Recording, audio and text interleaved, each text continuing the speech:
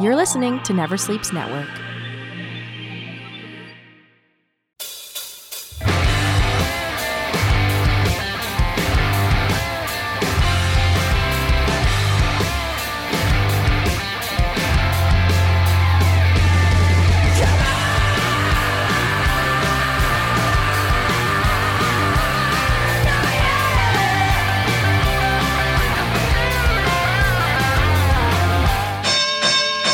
Welcome, family, friends, fans, and foes. This time once again for Never Sleeps Network's Talking Wrestling, and I'm your host, Casey Corbin, and thank you for joining us on this journey of wrestling on the podcast. That's what the journey of wrestling is.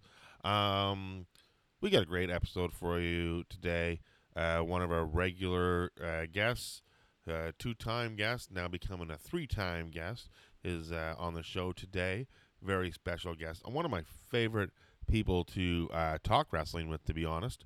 Rudy Blair from Rudy Blair Entertainment is on today. So that'll be coming up a little later. But before we get to a fantastic conversation with Rudy, you know what you got to do. Hit us up on all the social media outlets there. On the Twitter, we are at TNW Pod. Give us a follow. Send us a Gmail for the upcoming Q&A. So send us a Gmail, talkingwrestling@gmail.com. Get your questions in. What else? We are on Facebook, of course. On the Facebook, we are at Talking Wrestling. Facebook.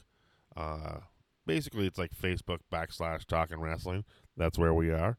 Where else can I tell you where we are? We are all over the place, people. We're on Spotify. If you were on Spotify, put us on a list. Give us a heart. Favorite us. Let people know that Talking Wrestling is a good podcast to listen to.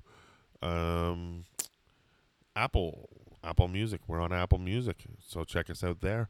We're also on iTunes, so rate, review, subscribe. Give us a 5-star rating and a favorable review. We will send you a postcard from 1983 of a wrestler of your choice. Yeah. So all that's going on. Let's see. Did I forget any of them? Instagram.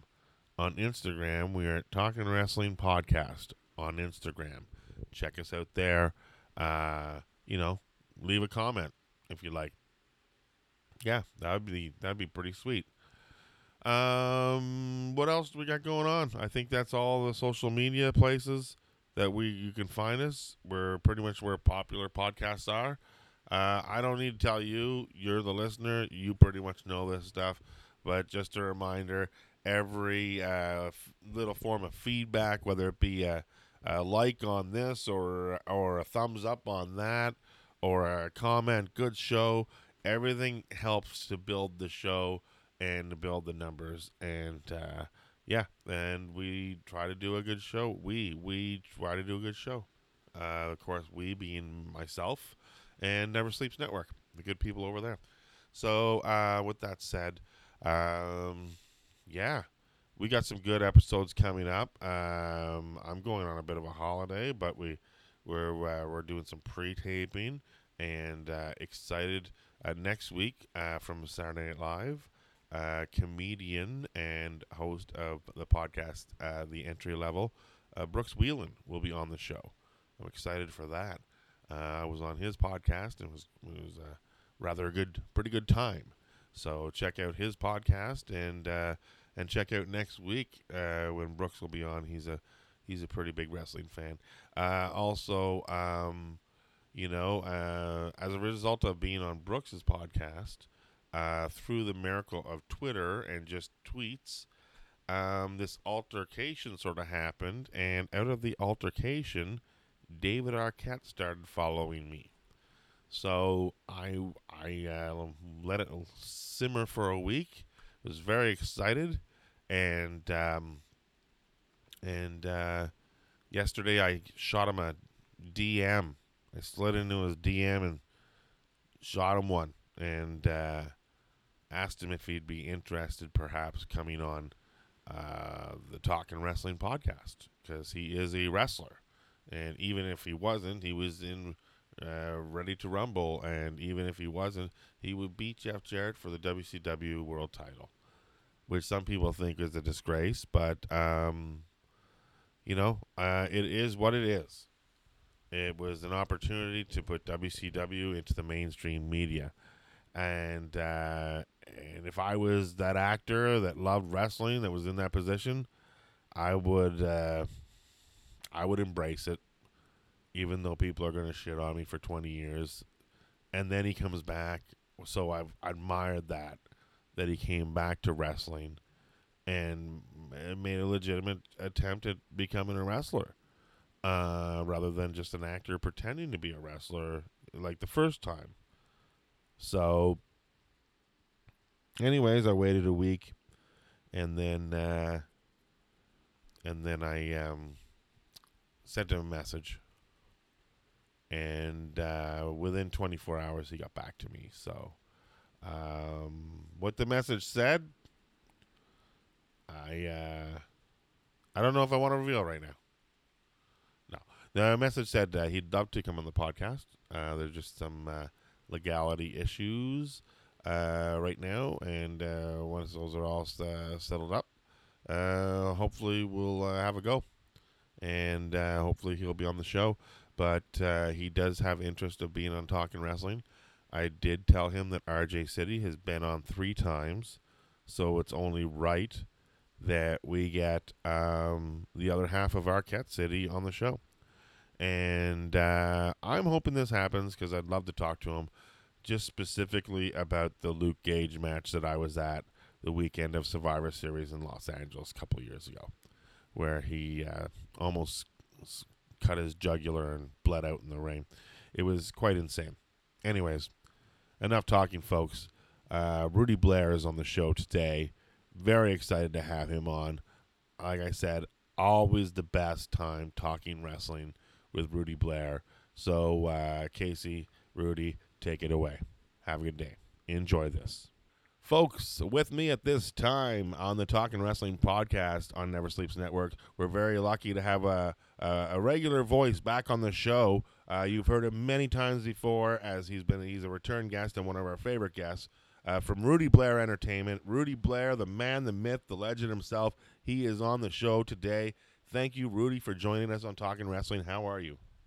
I'm good, my friend. I'm actually sitting out in my backyard, and as we speak, it's just about to rain, so you may hear a little, some bumps going on out here. But no, it's nice to get out, especially with the way the world is these days. How are you doing, my friend? I mean, I've been seeing your podcast. You've been really busy. How are you holding up, my friend? I'm holding up okay. The podcast is holding up okay. Things are all right. I'm unemployed elsewise with the comedy career. The comedy career is on hold for now. But the good news is comedy clubs have opened up on the West Coast, and they're starting to open up this weekend in Ontario. But I have my concerns. People can think what they want to think. But my thoughts are, in 1918, when the last pandemic very similar to this happened, they used 2 methods to beat it: social distancing and masks. There's, so you can believe your conspiracies if you want, that the government is making us wear masks to make us all conform to be some sort of, sheep thing that you whatever. But the fact is, the COVID-19, it's real. It's here. I know people that have died from it. I have friends that have had it. I take it very serious. And whether you believe it's a conspiracy or you believe it's real, your choice is up to you. I'm not going to get upset at what you believe, but I take it seriously. And the fact is we should all just respect what our choices are and just leave it at that. I agree with you, my friend. I mean, I take care of my parents who are in their 80s, and that's the last thing I need. I wear a mask. I've got about maybe 10 of them. I've got gloves. I've got so much hand sanitizer. It's ridiculous. I hand sanitize. I clean out the car every time I'm in it. I'm washing constantly. So I'm a firm believer in the mask. And, for folks who don't believe it, and like you said, they think it's conspiracy or whatever, my thing is, what does it hurt to wear it? It doesn't hurt to wear it, but not wearing it can hurt a lot of people. So my personal belief is please wear the mask and please show respect to others around you. So exactly, and that message can go out to the WWE. I Oh. know they Ooh. just finally started wearing masks thanks to Kevin Owens. Kevin Owens has come out and just, I guess he had enough, and he told Vince McMahon, like, people have to start wearing masks, and Vince is like, what am I gonna do? And fine them? And Kevin Owens is like, yes, fine them. If that's what it takes, fine them if they're not wearing masks. Like, it's ridiculous. They have, up to reportedly up to 25 to 30 cases of COVID reported over the last few weeks within the WWE. So yeah, didn't one of their announcers get it twice? yes, Charlie. What's her name? I think I can't remember her last name. I think her name is Charlie, or one of the girls, one of the announcer girls. Yes. She got it. She had it earlier in the year, and then she got it again. So that, to me, is very scary, because I don't know whether it's dormant in her body and then it just came up again after she had it once, or did she actually go out and contract the virus again after she already had it? Because she said she had it, and then she thought she was invincible after she got rid of it, and then she got it again. And I was Crazy. like, most people learn from their experiences. You just went out and lived your life. You got it, and then you didn't change anything of your lifestyle. So you got it again. Like, I don't understand why the WWE does not have these people all in a hotel together while they tape. And they should be doing bundle tapings. Like they used to do Superstars 5 weeks at a once. They should just be doing that. AEW did it. I don't know why WWE doesn't do it, or both of them don't do it. Like, it's the safest thing possible. But what's happening, is the WWE... Sorry, I interrupt you. Yeah, go ahead. No, you go ahead. Sorry, finish your thought, please. Well, what happens is the WWE superstars, they're flying in and out of Florida like there's nothing going on. And the worst place to be is in a flying tube filled with viruses called an airplane. That's the worst place you can be right now. That's where you're going to get it, is traveling. And I don't understand why these superstars don't take it more seriously. So, because watch their Instagrams, and they're off to Vegas this weekend, and then they're off to New York, and then they're here. Like, poor Rusev. Rusev has it. Rusev's, and then both of Lana's parents have it. So guess what, Lana? You're next. Like, if she doesn't already have it, and they haven't announced it yet, because personally, my feeling is she probably had it and brought it to them. That's what I would think, because I don't think they're not doing any traveling or wrestling right now, but she's doing a lot of wrestling and traveling. So I don't know why Vince is such an idiot about things. Like Vince. Oh, that's easy. That's easy. It's I'm going to jump in now. I'm going to jump in now on this one. Go ahead. Because okay, well, first off, what you said was so intriguing when you said that Vince McMahon said, "Well, what do you want me to do about it?" This is Vince McMahon. This is a man who people consider God for wrestling. Yes. Everybody knows whatever Vince's word is law. It doesn't matter how stupid it is. Vince's word is law.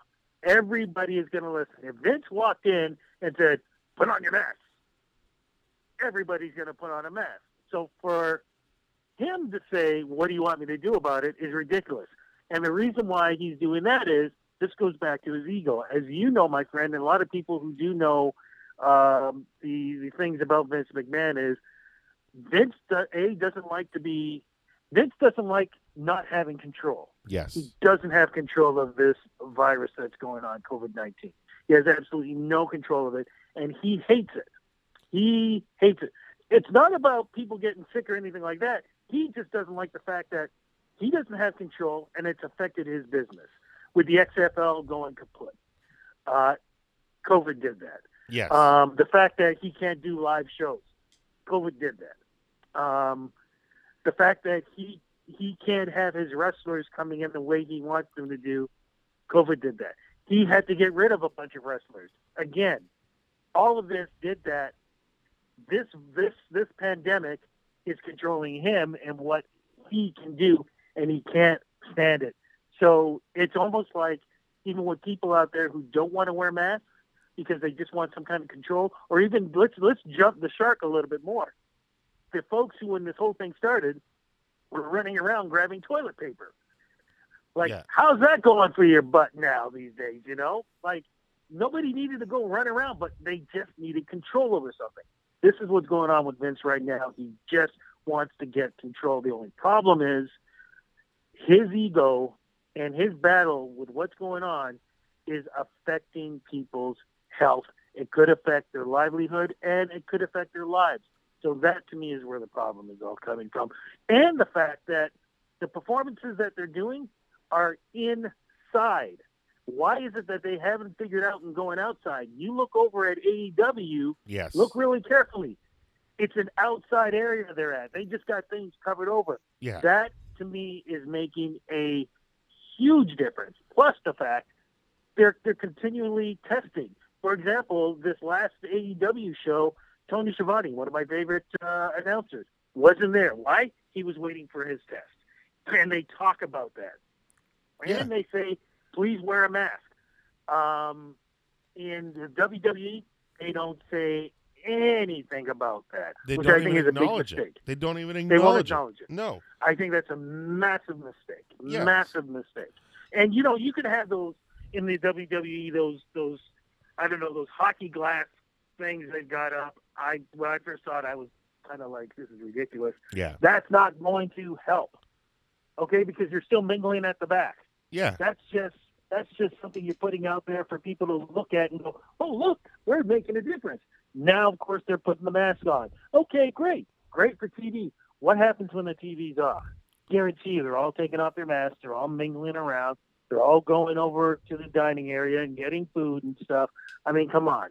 What we see on the screen is just for the screen. What happens before and afterwards, I think that's where the scariest part is. In fact, if anything, Vince should be out. We should see a picture of Vince with a mask on. At least that would give me a little bit of something. But we don't even see that. Well, meanwhile, we don't. You see everybody else doing what they're doing over in AEW. So I commend AEW, and I give a thumbs up to Taz for making that comment about the WWE without actually saying it, saying that, of course, you know, we don't have a sloppy shop here like they do. I did like that because it was very I know they want to create a Wednesday night war and all this and all that, and they want this, which I don't buy into because I agree. we can watch it whenever we want. We have access to every program. There's no need for wars.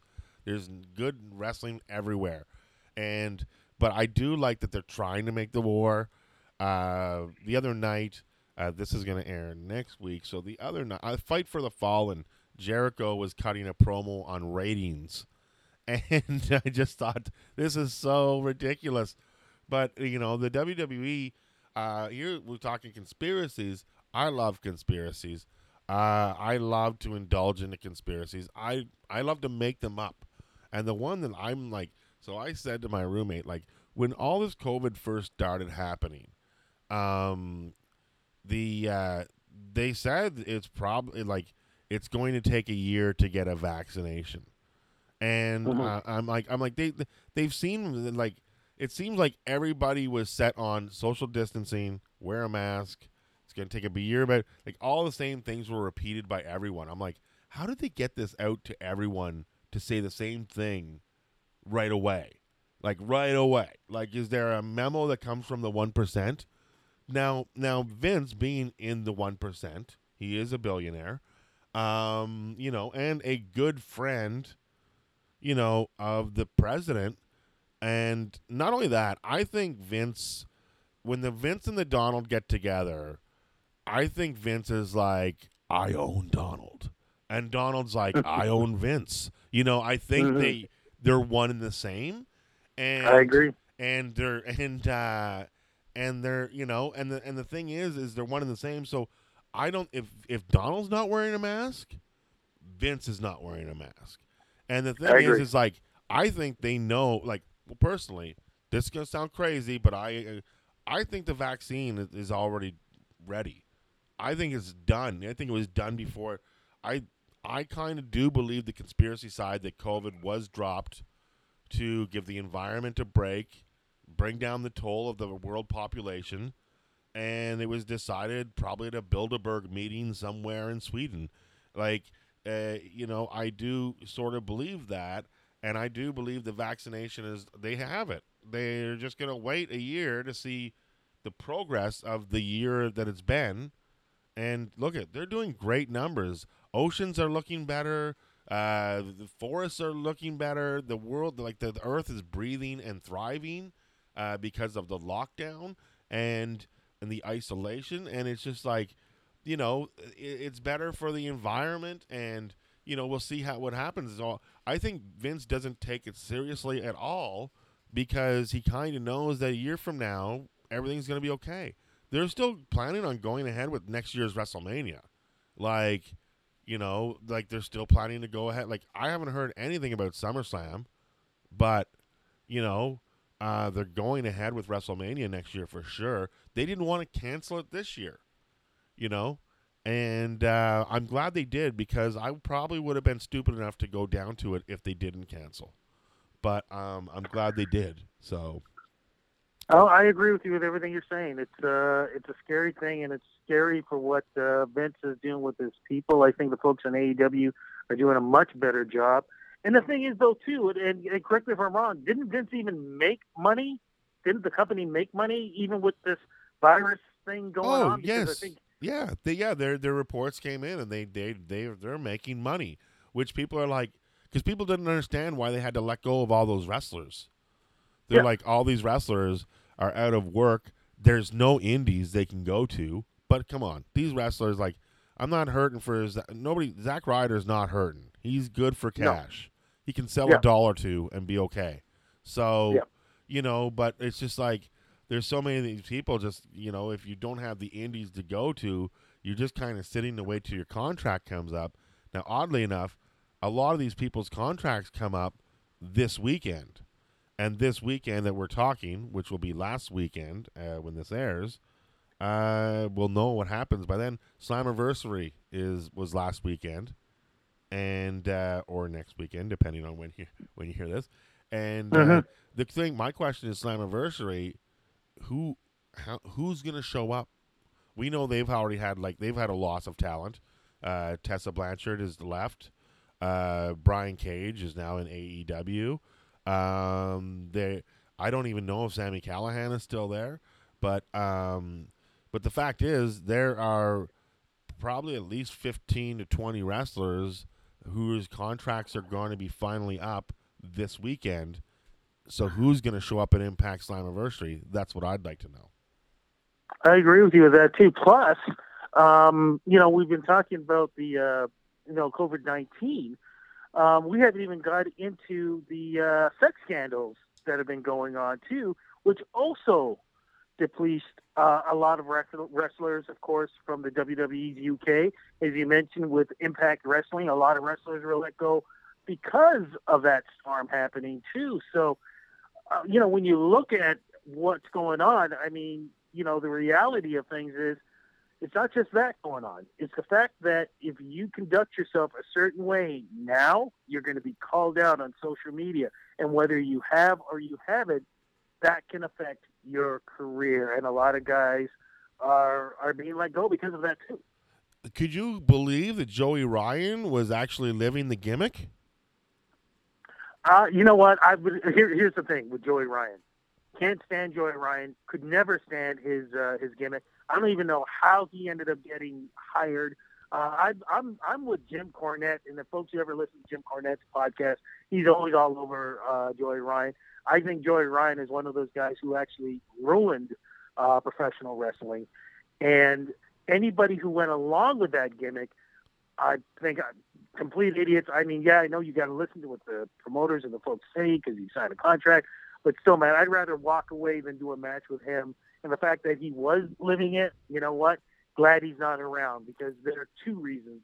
You just got two reasons why he should not be in professional wrestling. I came home after I was up in Ottawa when all the Joey Ryan stuff went down. First thing I did was I came home.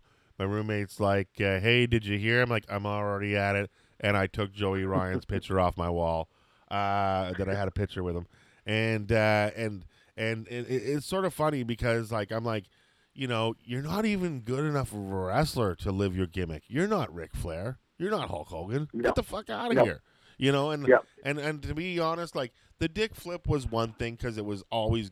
I don't mind the dick flip when he was doing it with the guys because that's entertaining and funny to me, especially when they have the big dick flip or how they get creative with it. Mick Foley took the dick flip. It's just a stupid move, right? It's no, but what bothered me was when he'd wrestle intergender matches and he was championing himself as this guy to push women forward, and and then he make the girls do the dick flip, and that to me has always been uncomfortable. He had a move called the breastplex where he grabs the girls by the boobs or the boobplex, and he would suplex them backwards like a belly to back suplex, but he grabs them by the boobs.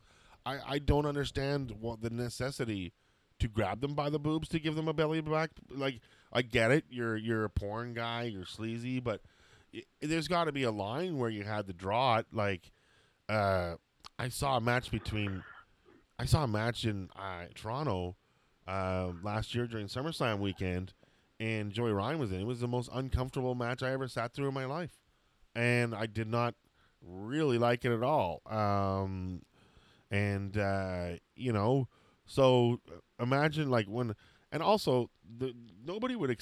He created this gimmick on his own at Bar Wrestling, his own vent. He was the booker of his own room, of his own show. So that's where this character, I think, came from, and then made it there, and got so popular. The sad thing is about it all is Joey Ryan's gone, but Bar Wrestling his show was a good show, and Bar Wrestling's gone, and that means a lot of jobs for a lot of wrestlers are gone. But good news, you're not going to be harassed women who are working for Joey Ryan anymore. So that's good. Well, to me, that character was it was a ripoff of Val Venus. Oh, yeah. But if you looked at Val Venus was, he just kind of winked at the things that he was doing and saying.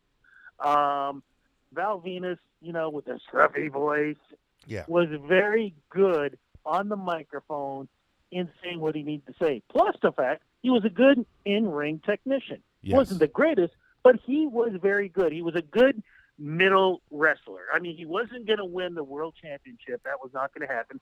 But he was still very entertaining.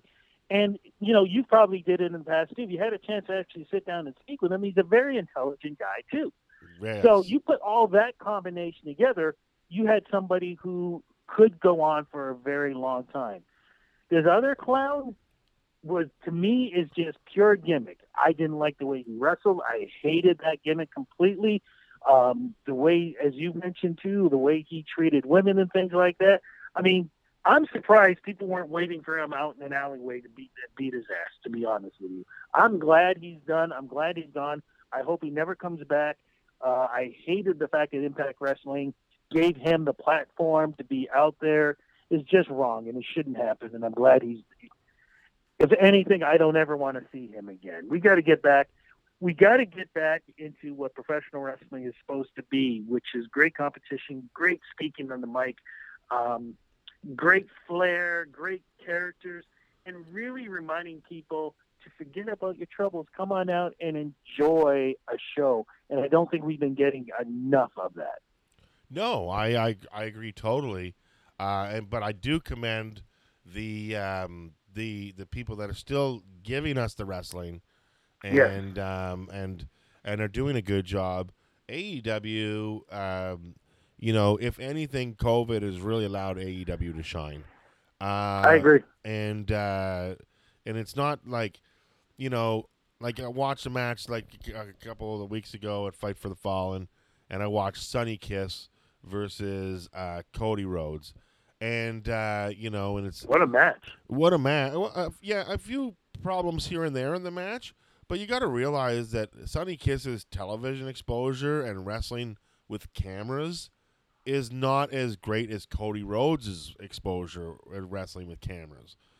Sonny is an independent, like an indie wrestler who Mhm. is not getting a lot of TV time. They're starting to. I like that they're starting to. I like what they're doing with Janela and Sonny. Yes. They're putting them Yep. together. Although Yep. what bothers me is, can we have some sort of kayfabe? Some sort of kayfabe. If you're in a storyline with Sonny Kiss and you're Joey Janela and it's maybe a little bit of a romantic storyline, can you just stay off your girlfriend's Instagram during that time? Or let us believe that this storyline is real. That there is sort of a Thelma and Louise relationship between Joey and Sonny. And where is it going to go? But You just it's you already just said it. ruined because of You Instagrams. just you just nailed it right there. As you were talking, I was thinking about Tully Blanchard and Baby Doll and their relationship, where they were supposed to have that relationship, even though Baby Doll was dating and what's his name, Jake's brother, Jake the Snake's brother, and I can't think of his name right now. He's playing the cowboy kind of thing. When they were in the Mid-Atlantic area, and I Okay. cannot think of his name, but folks, look it up and you'll see what I'm talking about.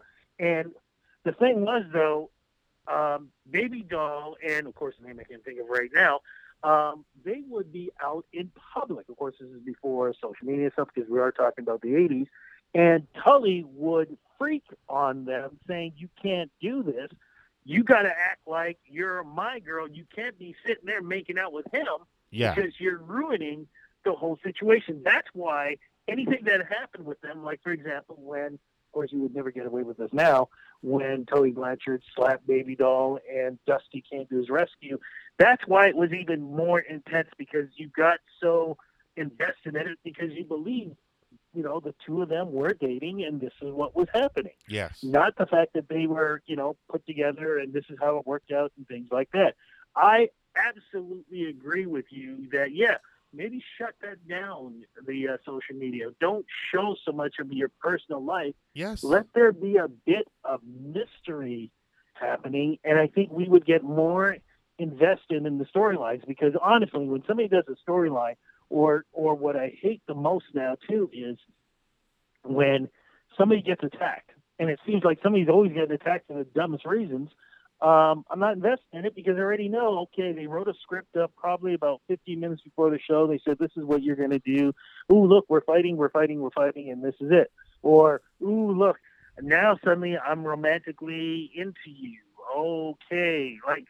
No. It has to build. There has to be a reason for it to happen. There has to be, something that you're going to start getting and going, whoa, what's going on here? But it's just so much. I don't even know if it's just bad acting, and I don't want to say it's bad acting. I think it's because everybody's so busy trying to remember the scripts and what they're supposed to say back and forth, whereas back in the day when you had the Pipers and the Flairs and the Rhodes and the Tullys and whoever else, the list goes on, these guys were able to develop where it's like, okay, so what are we going to do? The story's about this? Okay, boom, boom, boom, and they played off of each other, and it came out so real. I was just watching, and you would remember this, especially because he did that great interview with Ricky Steamboat when Ric Flair was U.S. champion, and he attacked Ricky Steamboat, rubbing his face into the ground. Greg Valentine was involved with this too, and Valentine lifting up his legs, and Flair is rubbing his face into the mat, and how there were pictures of him with the bruises and whatever. Now, when I was young and I was watching this, I believed this was going on. Yes. I was so invested in it, and then when you hear the stories that you were able to get from Steamboat and talking about these things, and you realizing that these guys, this is what they talked about and this is what they did, but it was just so believable because there was no scripts, and of course there was no social media to tell these stories. And that's why I go back to what you just said. I absolutely agree. Let there be some kind of mystery going on. And I think, oh gosh, what's his name? He used to be and he's tag team champion. Who's that? Kenny Omega. Oh, yes, Kenny Omega. Yeah. That's why Kenny Omega did so well in Japan, because when he kind of did that kind of, gay line or whatever, it was believable. Yes. Because there was no scripts or anything else. They just did it. Yeah, the That's Golden what Lover you're kinda storyline. Yeah. Exactly. So you're just going, wow, and you're believing it. Even in this day, you were believing it. But, when they finally get rid of the scripts and all this other nonsense, that's when we're going to get more invested. And as you just said, which I absolutely agree with you, stop posting so much about your personal life. Exactly. Backstage. No, please go ahead. Or just have 2 Instagrams. Have one that the people are going to see and then have one that's for private for your work friends. Like, what bothers me the most, again, another situation like Joey Janela is Charlotte Flair and Andrade. Yeah. So Andrade comes to the ring with Selena. So it always was led to believe that Selena and Andrade were a thing. But then Andrade is always with Charlotte Flair in the Instagram, and Selena is with Aleister Black. Like, I don't need to know all that. It's wrecking the storyline. Like, I don't even know, like, why, if Selena is on her own, make her on her own, like, make her with Black. But, like, if she wants to have a stable of wrestlers, like I believe that she's, of Hispanic wrestlers, like I believe that she's developing, that's fine and dandy. Then do that, but don't make it seem like she's the love interest of Andrade when it's Charlotte Flair and they're Instagramming all over the place. Absolutely agree with you in that. And to take it further too, to me, the only person who balances extremely well with, I should say only, but I would say my top guy, who balances personal life and actually I have to say 2 people, personal life and the professional life, Chris Jericho, number 1. He's just amazing at how he does it, because even though again, it's all story, whatever, even when he's getting pissed off, you actually believe he's getting pissed off, or he wants to do this, or he wants to do that. He can make the most horrible situation, like what happened with him and Tyson, and still try to make something out of it, because that was just so bad. I don't know what the hell Tyson was thinking or wasn't thinking or whatever else. But it was Jericho that still made it great. And the other person is Matt Hardy. Matt Hardy gets it. He understands it, which is why the way he works his personas on television and on social media, and it works. I don't think there's anybody else out there who does it better than those 2. No, I agreed. I think Chris Jericho is pretty much the best at everything that he does. Look at his match with Orange Cassidy a few weeks ago. Oh, was just awesome. Was just awesome, and like he recognizes talent. I did not like Sammy Guevara. I did not like him at all when I first started watching AEW. Now it's like I want him back. I'm like, same here. I'm like he said something stupid. He apologized for it. He didn't move or make a move on any. He just said something stupid. Like, yes, and he's apologized for it. It's just, I guess he's suspended for a while, but when he comes back, I'm looking forward to it. I thought the Stampede match was great, and I think Sammy is. You don't realize that the inner circle misses him until you realize that where's Sammy? Oh, he's not there. Like, he's kind of like Jericho's puppy, and exactly. And it's like, Scooby and Scrappy. You know what I mean? Yeah. That's the way I look at it. Meanwhile, and then you got the rest of the gang, and I just, I think Sammy got the short end of the stick. He tried to make a joke. He used the wrong words. I get where he was saying, but again, don't put that in writing on Twitter. Say that in the car on the way to the gig. You know, There you go. you don't put it in writing. You can. There's nothing. The joke he made was wrong, but it was also Yes. made at the wrong time with the wrong people. Yes. There as a comedian, when you're in a car with other comedians, there's no rules. Everything is a go, and the comedians have the worst sense of humor. So when I see something like Sammy Guevara and how he's going down for making a rape joke, people's like, you can't even say that word, and I was like, well, don't tell me, tell the dictionary, it's in there. But like it's just you make that joke and then you put it in writing. You know what I mean? Like that's just the dumbest thing ever. Don't put anything in writing. Like and it's just a bad joke made by a kid, and not even this year. It was like 2 years ago.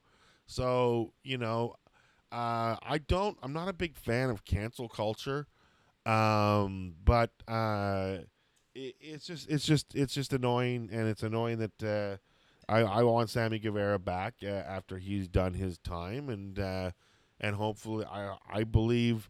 Look, this is the first time he's ever been in the spotlight, and I'm sure the lesson has been learned, and I'm sure when he comes back he will be better than ever. So Oh my God, I so agree with you. I'm sorry, but the being chased by the golf cart and being chased by the horse will always be magic for me for 2020 and watching a program. Two of the funniest things. I was on the floor laughing so hard, and just the expressions on his face and the way he was running, it's great stuff. And he takes bumps. yes, For a little guy, he takes some serious bumps, but he understands how to play up his strengths, and he's learned how to hide his weaknesses. Something that, and I'm kind of jumping around here, but something, because I listen to the Jim Cornette podcast, and yeah. I enjoy them. And one of the things Cornette's very enjoyable. He's very enjoyable. He is. Whether you agree or disagree with him, but one of the things that Cornette has said, which I absolutely agree with, growing up back in the day when I watched wrestling, wrestlers look like men. Okay, the bad guys look like bad guys. Good guys look like good guys. Even when they switched from good guy to bad guy, they just look like men. Whether they had hair on their back or these big grizzly beards, or and they lived the gimmick to the point where you would be scared to death to be around them, whether it be a good guy or a bad guy. And they're all like 250, 300. A lightweight would be 220 pounds. Yeah, Chris Jericho was like 240, and they'd consider him a lightweight. Yeah, exactly. So the problem with today is lightweight is really lightweight. I mean, you got guys being announced at 155 pounds, and you're going, are you kidding me? Like this is wrestling. Yes, I get it. Guys, it evolves, but these guys look like lightweights. They look like little bodybuilders. They don't look like men, if you know what I mean. They look like they should be doing a swimsuit competition or something like that. Mm-hmm. And I think we need back men. I mean, you look at Chris Jericho. Jericho did, especially because of working in Japan, he put on more weight. He's got the tattoos going and everything else, and he gets his involving. Whereas before he was a pretty boy brat, but now he understands he is a man. He wants to play the part as a man, and he's looking like a man in wrestling. And when you got to say that somebody like Chris Jericho looks like the tough guy, that says enough when you look at the lightweights. And I think we definitely need a big change with that. Sammy is in that lightweight, but Sammy has taken, like I said, he's still able to hide his weaknesses and push his strengths, and he takes some amazing bumps, which I hope doesn't affect his long-term career. But there are a lot of guys who don't do that.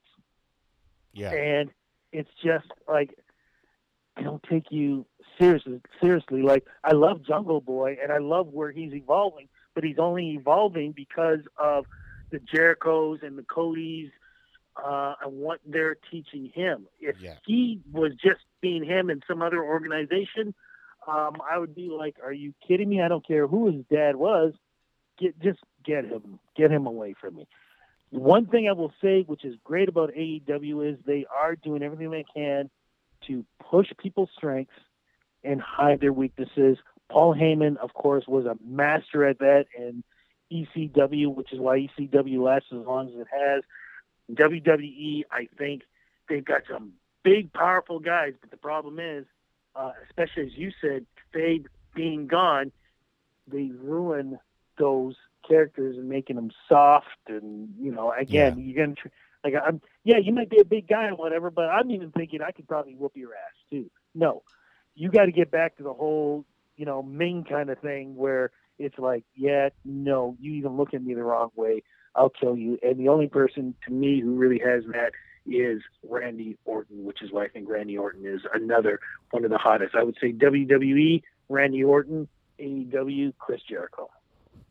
Yeah, I think so too. And there's only like 3 brands running basically is AEW, WWE, and Impact.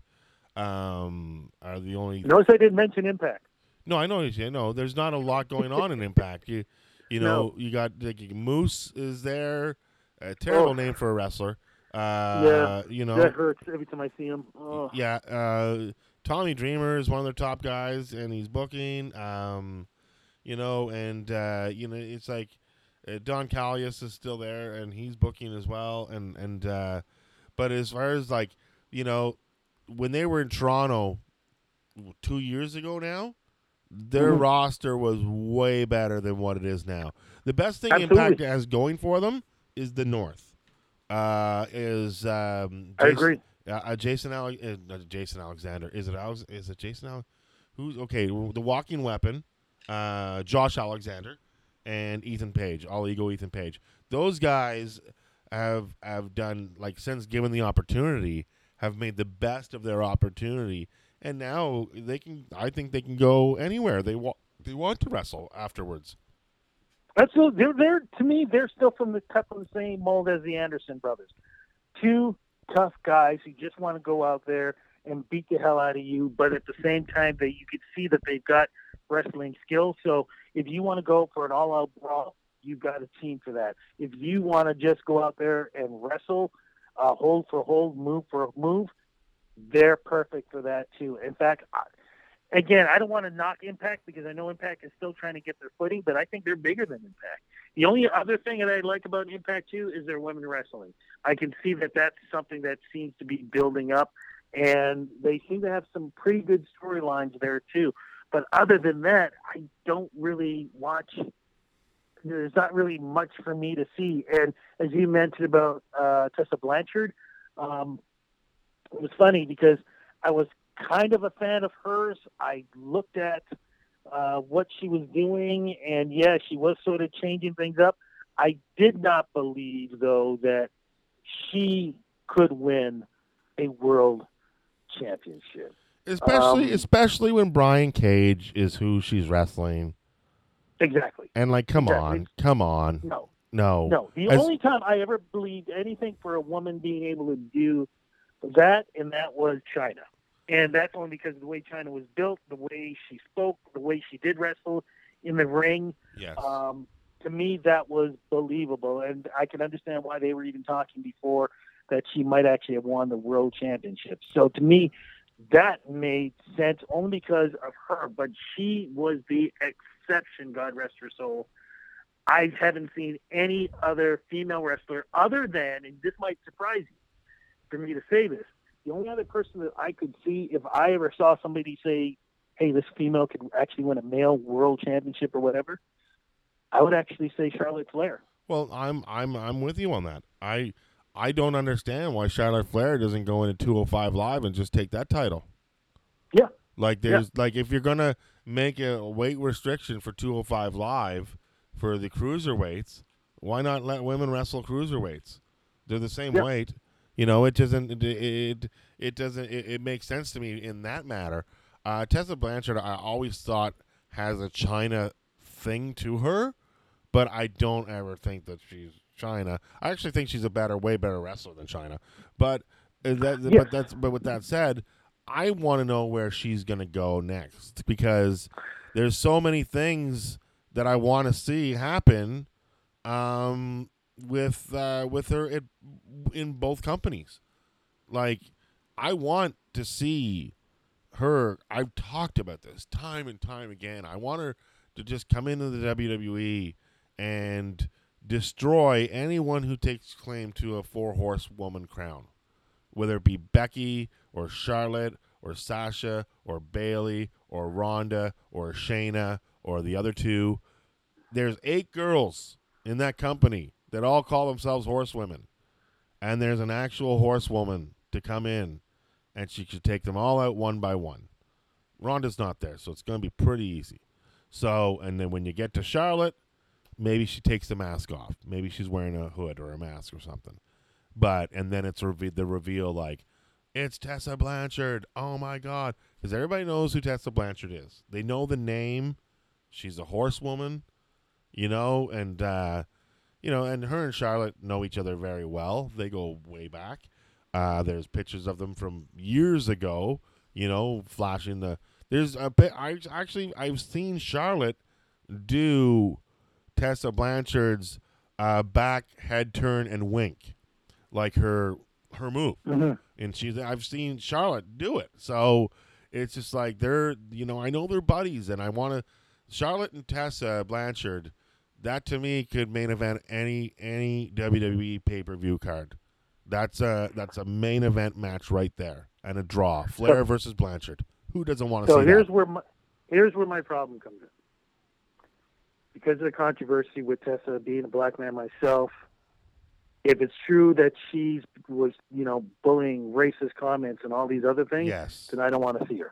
Yes, that's where my problem comes in. I agreed with everything. In fact, I even thought to myself too that the WWE should have grabbed her and trying to start a new 4 horsewomen with actual bloodline for horsewomen. I absolutely agree with you on all that.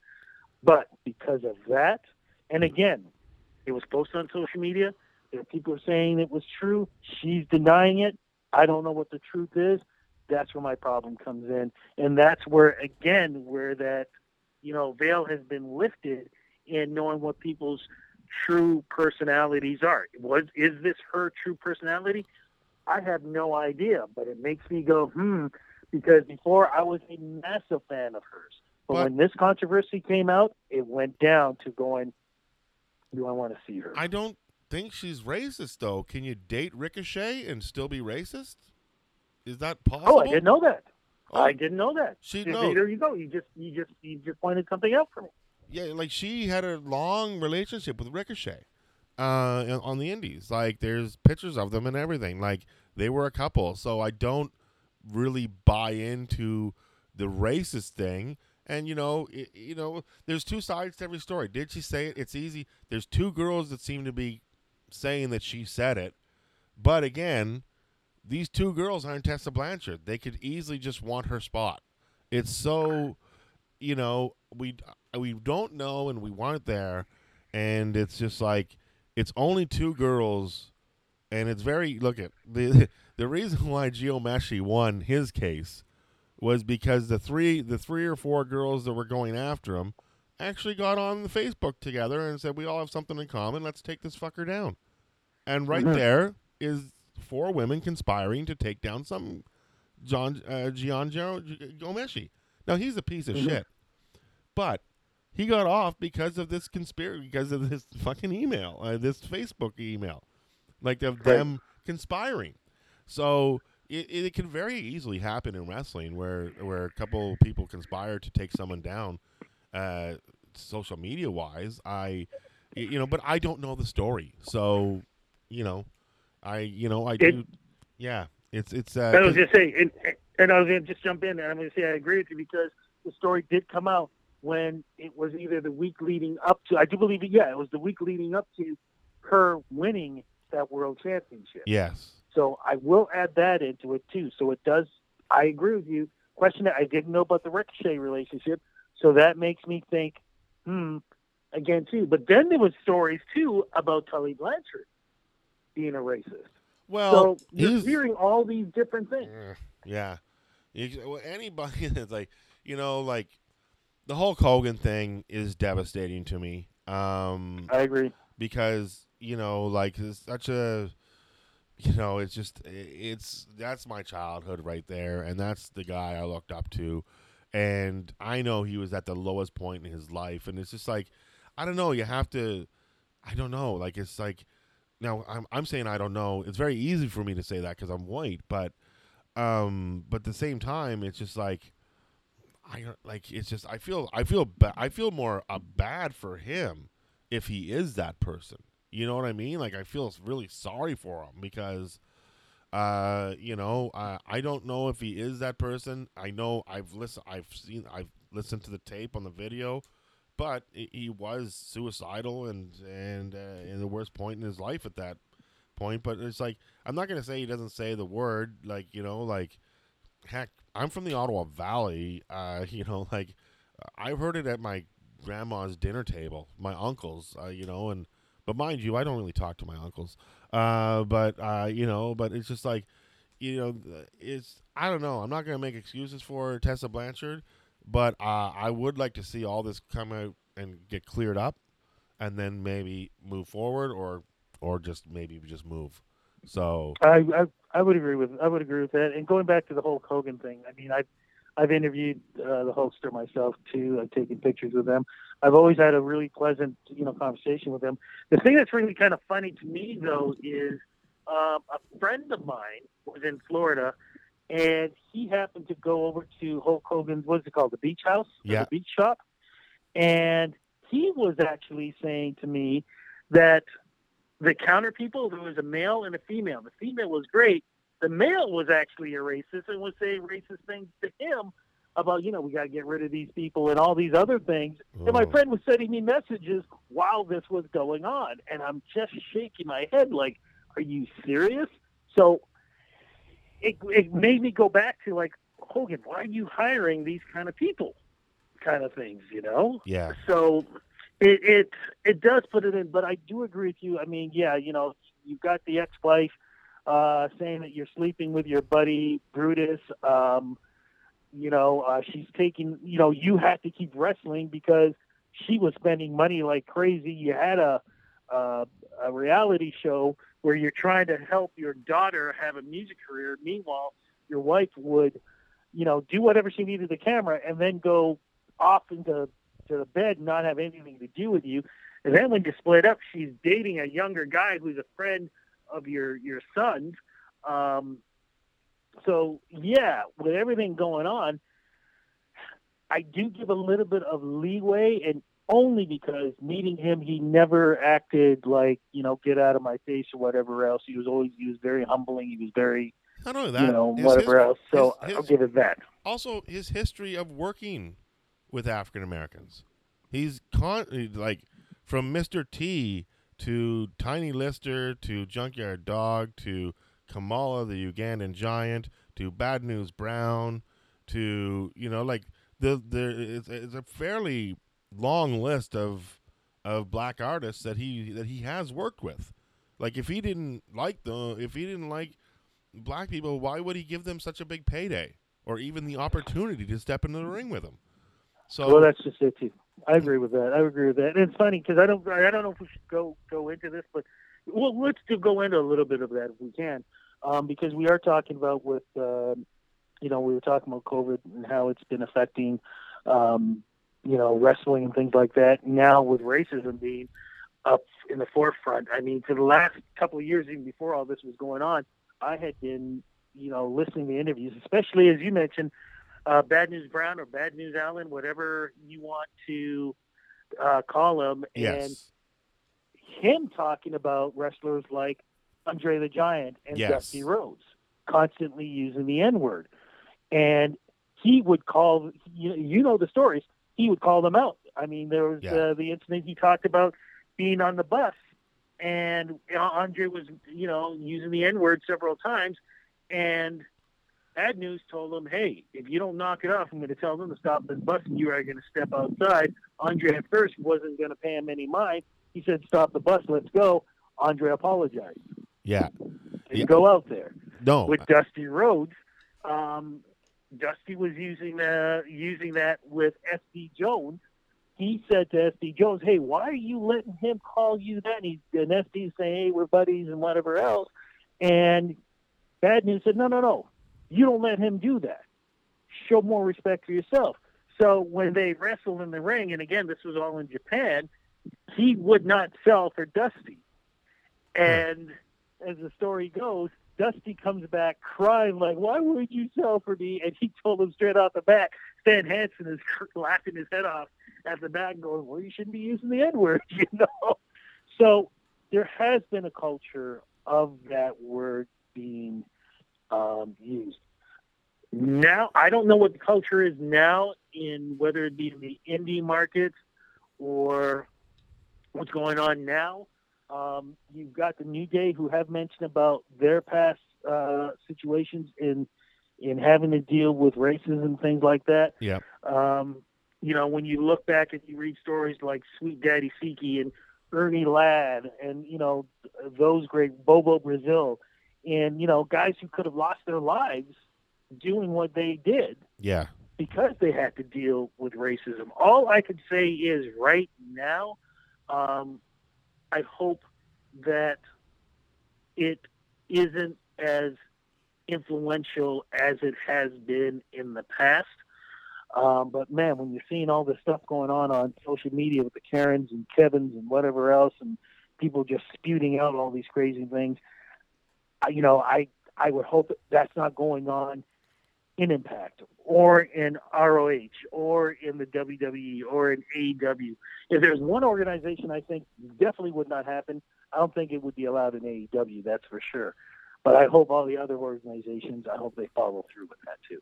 I hope so too, because wrestling is usually a reflection. I've always felt that wrestling has always been a reflection of society. They often will parody or mimic what is going on in the real world within their world, and I think that's fine, and much like but when we're talking about the racism in wrestling, it's like it's not just black people too. It's the stereotypes of making villains. Like the Russian always had to be the villain, or the Iron Sheik had to be the villain. It's like, just because you're from another country should not make you another villain. Should not make you a villain, or because you're communist, that does not make you a villain. You just have a different opinion than America, And I wish that kind of booking would stop as well. And I don't think it has been. It kind of has. We're kind of behind and after that. But we're not, because, where is Jinder Mahal? What happened to him? Like, did he hurt himself though? Did he? Well, I know the Singh brothers got hurt several times.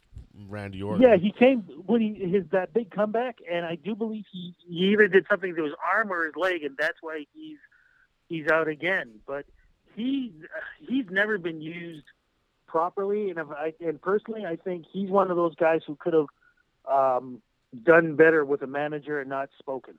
Yes, agreed. He's a horrible. I mean, he looks amazing, and what he's done to his body, which I hope it's not all juiced, but what he's done, and he, like I said, he looks great. He can wrestle. It's just that when he starts talking, he loses all energy. And I agree with you where you're going with this, because I mean, I will give the WWE credit.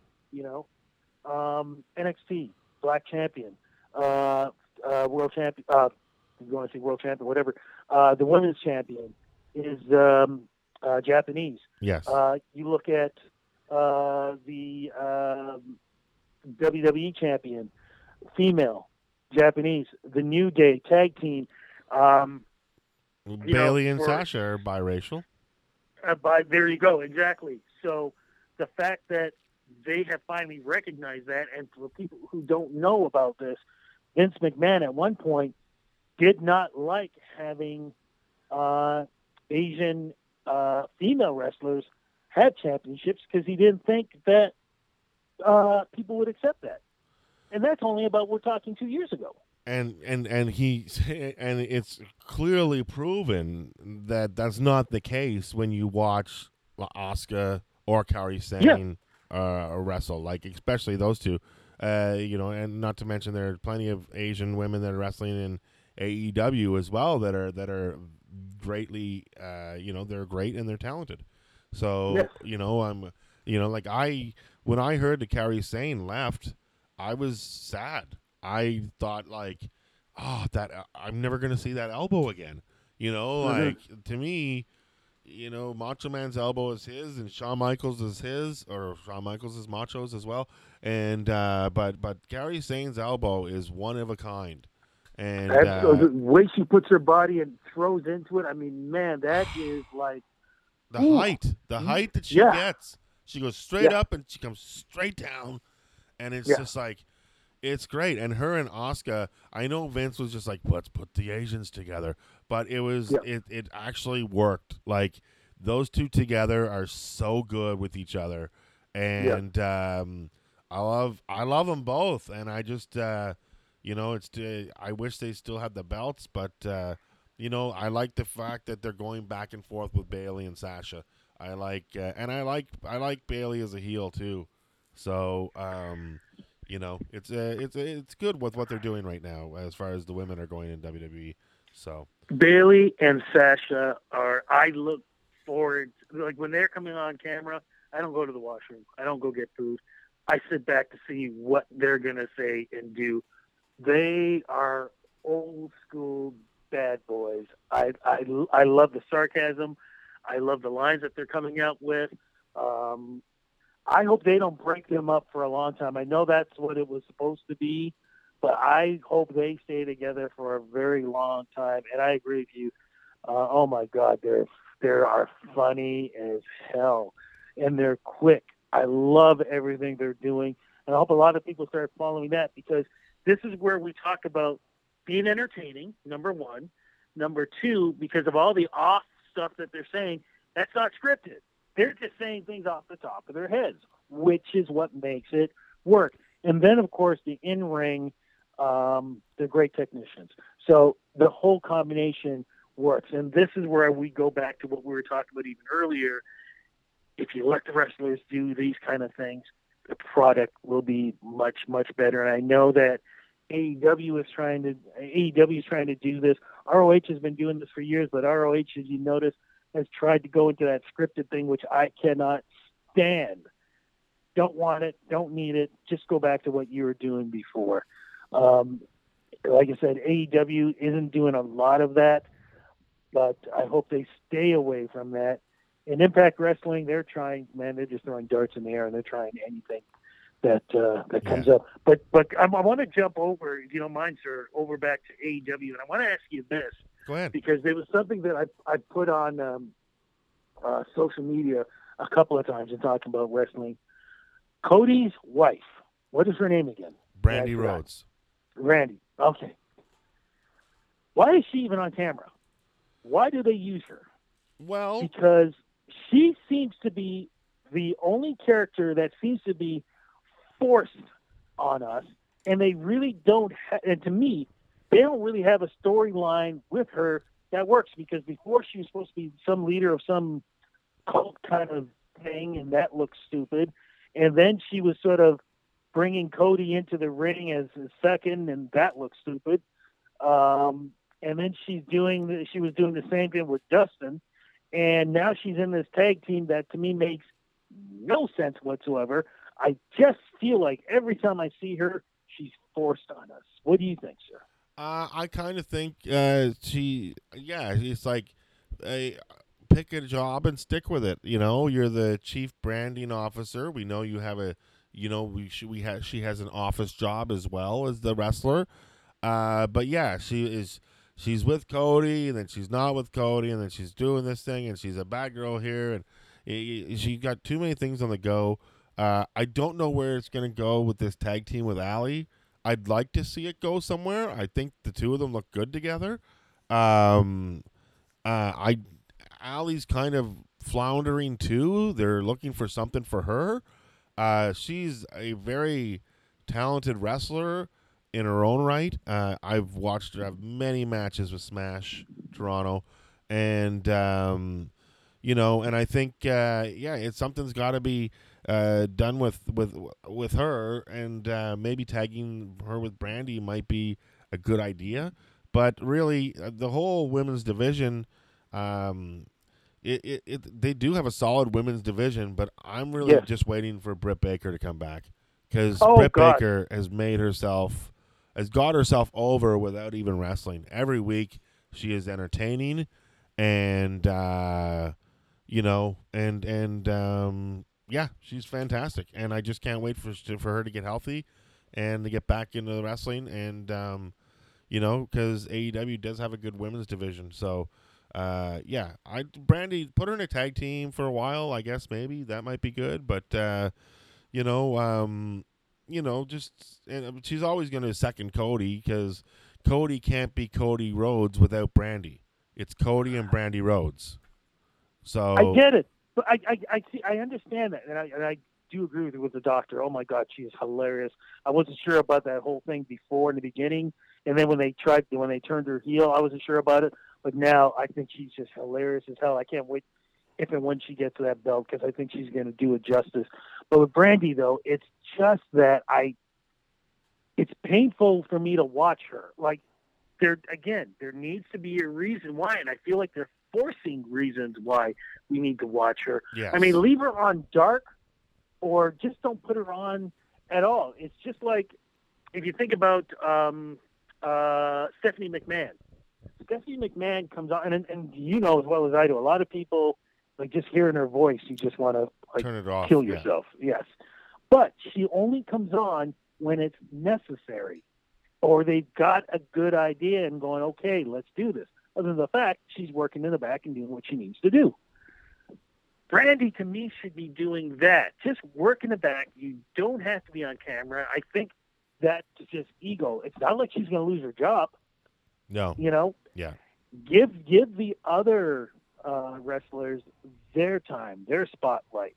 Do what you need to do. Help coordinate. Whatever the heck else. Do whatever. And then when there's a moment that is appropriate for her to be out there, then let's do it. Like, because, for example, when she got who fell on her? When she got injured in one of Cody's matches and somebody had fallen on her, you could tell even before that was going to happen that was going to happen. It was just like, this is so fake. Here it comes. She got hit. Oh, she's rolling on the ground. Oh, okay. What was she doing out there in the first place? She didn't need to be out there. I mean, yes, I understand. It's her and Cody. But really, Cody needs her. Cody's already got Double A. And I love the fact that Double A yells at him. Yeah. I love that Double A actually plays like a coach and going, what are you, an idiot? You don't do this. You do this kind of thing. Yeah. She is not needed at all. In my opinion, stay in the back. Do whatever you need to do there. Do your branding and whatever else. If you need to make an announcement about something, make the announcement. But we don't need to see you in the ring. Or if you decide to be in the ring, stay off the microphone. Because, sorry, she's horrible on the mic also, my opinion. I don't think she's very good on the mic as well. And I do agree with, like, everything that you're saying. 100%. So, yeah, Brandy Rhodes, just take it chill. You don't need to be in every segment. Agreed. No. And you know where she definitely doesn't need to be? With the jabronis and the ringside. You know, the fan people cheers. Sometimes you'll see her in there, and it's like, why is she even in there? She's getting the back, You just brought something out, and I would love to talk about too. I don't know how much more time that we have, but who do you think does it better with the audience, AEW or WWE? AEW, because WWE was like, first of all, WWE did the first no-show. You know what I mean? Like, without people. AEW did theirs, and immediately not immediately, but shortly thereafter, WWE changed to be more like AEW. They Yeah. because to me, WWE had they had the ramp to the right of the stage, whereas AEW has it at the back of the stage. So your hard cam is always on the backdrop. I had Right. never understood why WWE didn't do that before AEW. That's just a flaw because WWE have to have their backdrop as the fans, and they have to have this camera angle, and then there's too much going on. But now, when they need to simplify it, they took from AEW. Now their backdrop is the screen in their entrance as well. So they took that from AEW and having the fans there as well. Now, when AEW did it, it made sense. MJF was out there gambling on matches. That was my favorite. Yes.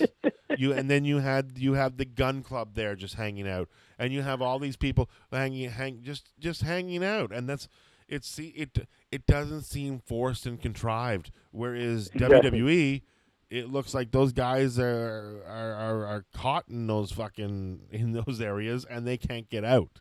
Yes. They're like I feel like the WWE fans are in like a house of mirrors, but it's all just plexiglass, and they're stuck in their areas, and they can't really get out. They can't move around. And AEW also, because they're outside, they can put people up in their amphitheater seats, which they are doing. They do have people at their matches now. So WWE tried to do it, and the COVID just went through the roof. So they immediately had to stop. So AEW, as far as the COVID era, is winning the COVID era war by far and beyond. And they don't even have the talent that the WWE have, but they are winning the COVID war. That's the way I look at it. So I absolutely agree with you on that, man. Absolutely agree with you. I think WWE's like, when is this going to end? We need to ride this out so we can get back on top. And absolutely agree. But we don't know if that's ever going to happen. Are we ever going to have 70,000 people in a stadium together ever again? I don't know. Yeah. But you can have 30,000 in a 70,000 seat stadium, and 30,000. Like, hey, there's nothing wrong with booking I'll just say it. There's nothing wrong with booking a big stadium and only having it a quarter full. At least that's what they told the AWA. Like you look at those rock fests, and they're in a big stadium, and they don't have anybody. And I will also say this. The Freebirds are lucky they went in the Hall of Fame 2 years ago, because they wouldn't be getting in this year with the Confederate flag.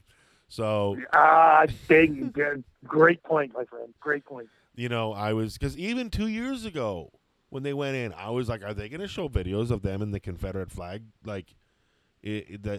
Now I don't believe that those. Well, I don't know, but the flag was just a flag. I don't think that the meaning behind the flag was rampant with them, or I don't know. But I just looked at it as being a part of a car. I never knew what that flag meant until all the controversy started. But then it's like, why do they have a flag still? Nobody's flying the other flags that have lost wars, So I get it. You and I, whenever we start talking wrestling, the time really flies. We have been talking wrestling for 70 minutes already. And, oh my goodness! And we didn't even talk about the NWA, so we got to do that the next time, my friend. Well, the NWA's done. They folded. They folded up, and I guess it's over. That's why we're not talking about it. I just Billy Corgan, poor Billy Corgan, had to go back out on tour as the Smashing Pumpkins and play the whole album, Infinite Sadness and Melancholy and the Infinite Sadness. He had to go back out on his tour because he lost all of his money financing his wrestling hobby. And now he has to close it again. I'm like, the guy, he can't win, even though the NWA action was so good. It was so entertaining. And, jeepers, just, it's sad. But I hope NWA Power comes back when all this is over. And I hope I hope the world gets better soon, and we can return to some sort of normalcy. I agree with you, my friend. And it's kind of funny because a couple of weeks ago, I bought my first Pro Wrestling Illustrated magazine that I haven't bought in years, because back in the day, I bought every magazine every month. And then, of course, once the whole kayfabe came out and the magazines didn't know what to put out, I stopped. I just recently bought one just to see what it looks like. So I'm going to probably go back to reading my wrestling magazines. And, I'm still trying to watch as many different, whether it be the new wrestling programs to whatever organization, or which, of course, I love to do, watching some of the old, whether it be Mid-Atlantic Wrestling or WCCW or Florida or the Continental, just to see what it was like or what I forgot and missed. And, as many of the podcasts as possible, and just hearing the stories from the wrestlers and going, oh, so that's what was going on. So, you know what? Either way, I'm still going to get my wrestling fill. And what makes it even better is what you do, my friend, in making sure that there's a platform for us wrestling fans to hear the stories from the wrestlers and from fans also, and, helping to keep this. And I call it a sport, not that entertainment stuff. It is a sport in my eyes and always will be, and you give it the platform, and a great platform, too. Thank you, Rudy. I don't even need to say anything else to go. That's what we're going out on. I'm not going to try to talk over a compliment like that. Thank you very kindly for saying that. Folks, thank you for joining us on Talking Wrestling. Thank you for letting us put a headlock on your ears. Stay home, stay safe, wear a mask, and stay apart. Until then, we will talk to you from more than 6 feet next week. And thanks for listening to Never Sleeps Network's Talking Wrestling. Thank you, Rudy Blair. It's been a great show. Thank you, my friend. And we'll talk to you again. Have a great one.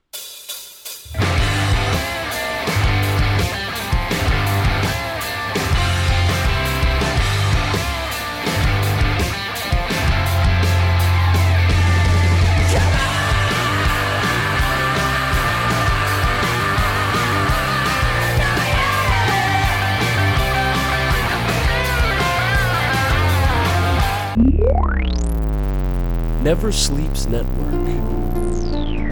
This has been a Never Sleeps Network production, executive produced by Alex Ross. For more information and content, visit neversleepsnetwork.com.